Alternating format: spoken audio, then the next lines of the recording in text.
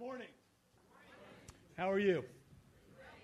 Now, this isn't written down on anywhere on here yet. This is a freebie. You don't have to pay extra for this. The first song we sang, Marcus, what was that called? The Crown. The one about the crown. We crown you. We crown you. Okay, good title for that song. Very important Greek lesson. There are two words in Greek for crown. One is Stephanos. That's the one we get when we go to heaven. Jesus has already got the crown, and we've already crowned him with the diadem, and he and only he gets to wear the diadem crown. Just a little Greek lesson for you. Now, I wanted to bring my jambalani along with me. I couldn't figure out in the two sermons how to fit soccer into the sermon, and I really still can't, but this was the jambalani. Anybody recognize this ball?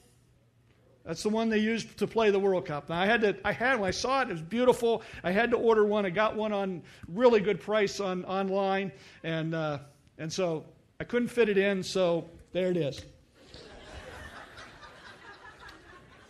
But what you really came to think about, hopefully, is the last days. Hopefully you got your pen and paper with you, your notes from last week, add to them this week. Because there's a lot of things we're going to cover very quickly.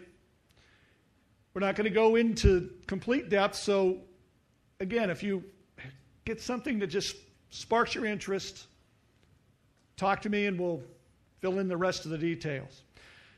Today we're going to talk about a brief review from last week, but we're going to add to it a little bit. Then we're going to take the theories and we're going to explain them. Then I'm going to share my opinion, and then we're going to have a little fun. First of all, we studied some, what I call the abbreviation of the IBPs from last week, the important biblical principles. The first one we talked about was that the Bible is a simple book. Please, don't try to make it complicated. Just keep it simple. Second thing we talked about, the IBP, was the Bible is divided up into three time periods. The first days, which go from Adam to Moses. The middle days, that go from Moses to Jesus. And the last days, which we're in, that go from Jesus' first appearance to his second appearance, his second coming. Then we talked about, and I beg you to think about this deeply, to not avoid, I like that one with Gallagher when he takes off his hat and he says, never let your mother comb your hair. And I had that same problem. Never let your mother comb your hair when she's mad at your dad. Always avoid biblical tunnel vision. Never allow one verse or group of verses to color the rest of the Bible or one area. Very serious. It's so easy to do, and we must guard ourselves against it. Now, let's talk about some new stuff. As we look at the last days, there are some things specifically as we look at these theories that are important biblical principles that we need to apply. There's two of them I'd like to talk about. First one is always use the clear teachings to help the less clear. For example, last week we talked about 2 Thessalonians chapter 4. Very clear picture of the second coming of Jesus Christ, exactly what's going to take place. No mystery to it, no hidden meanings, just exactly the way it's going to appear, exactly the way it's going to happen. You have the book of Revelation, for example, not so clear. You have some prophecies in the Old Testament that are not so clear.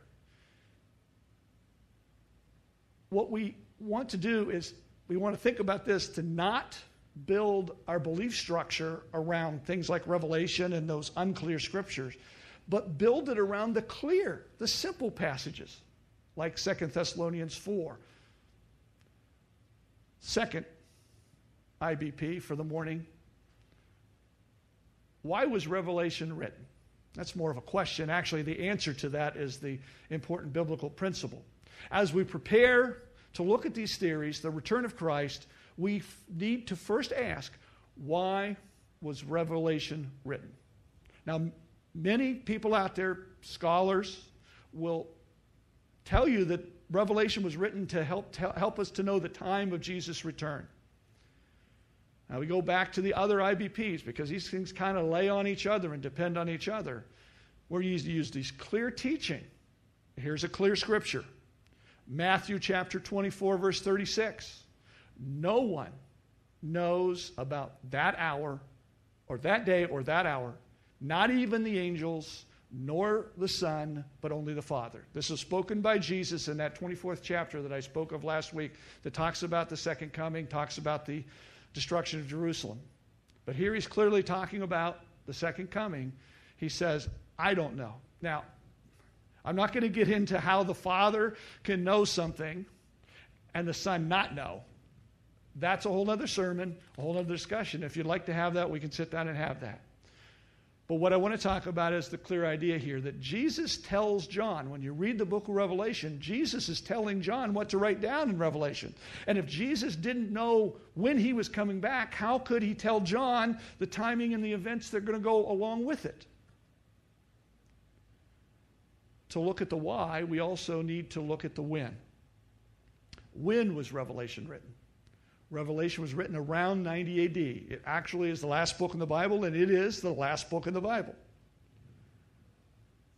Christians at that time had been, were being, and would continue to be severely persecuted. The cruel joke down at the Colosseum in Rome was, what's the score? Lions 24, Christians nothing. Because they would actually take live human beings, put them in the Colosseum, release hungry, ravenous lions, and watch them these human beings be torn to bits. Just because they were Christians. Something else they would do that's just horrific. They would dip the Christians in oil, light them on fire, and then use the burning Christians to light their nighttime garden parties. Why was Revelation written? Not because it was to tell us the time Jesus returned. It was to give hope to these persecuted Christians. Now let's take a look at the theories. All the theories that we're going to look at surround the millennium. In fact, you'll see that clearly in each of their names. The millennium is the 1,000-year reign of Jesus mentioned in Revelation 20. Now, we're going to look at 4 major theories. There are other lesser held theories that we really don't have time to go into. But I've got notes on those, and if you're interested, you can jot your note on your paper, and then we can talk about that later. The first of the 4 major theories is the historical premillennialism. It was very popular in very early Christianity. It takes the span of history and equates that to 7 days of creation, which each of the 7 days being 1,000 years. Taking the scripture, a day is 1,000 years, to the Lord, 1,000 years is a day. So the earth, the history of the earth is only 1,000 years in length, 7,000 years in length under this theory. The Antichrist appears ahead of the 7 years of tribulation. After that, there is a visible rapture, Christ's return, 1,000-year peaceful reign of Christ on earth, which is the last of the 7 days. So that last 1,000 years is that last day. The Christians live in a celestial city called New Jerusalem. The Christians have spiritual bodies, and after the 1,000 years comes the judgment. The next is dispensational premillennialism, often just shortened to premillennialism. One thing that was very interesting about this view is that when I studied this, is I found out that in the early church, it was considered a heresy to believe this structure, this theory. It reappeared around 1830 and was spread, the theory was spread largely, the spread of this theory was largely credited to the publishing of the Scofield Reference Bible in 1909. Further popularized in the 1970s by the book The Late Great Planet Earth by Hal Lindsey. There are several versions of this theory. The difference between each version has to do with the timing of the secret rapture. There are at least two in all of the theories, and sometimes three separate second comings in the various versions. The main emphasis is the millennium, which is the 1,000-year peaceful reign of Christ. The 1,000 years are preceded by a 7-year tribulation, which is divided up into two 3.5-year periods. The most popular view of this theory is that the secret rapture occurs just before the 7 years of tribulation began, or the pre-trib rapture. At the end of the 1,000 years, Satan is loosed for a season, and then comes the judgment. The third theory is post-millennialism. This appeared in the 19th century, and for my friends who are Steeler fans, that's the 1800s. In this theory, things get better and better. Eventually, everyone's converted to Christianity, culminating in 1,000 years of righteousness and peace. After the millennium, Jesus returns, resurrects the dead Christians, and Judgment Day occurs. Now, in this theory, there is no real mention of a rapture or of tribulation. Amillennialism. This was held in the 1st and 2nd century Christians, and is still popular in some circles today. The millennium in amillennialism is not viewed, like all the others, as a literal 1,000 years. And all the others theories that we've looked at, they were all literal 1,000 years. Amillennialism looks at the millennium as a time period that starts with the day of Pentecost in Acts chapter 2 and ends with the second coming of Christ, the time of the church. Christ reigns over his church for that period of time, that millennium. Good and evil continue. Things get worse and worse as time goes on.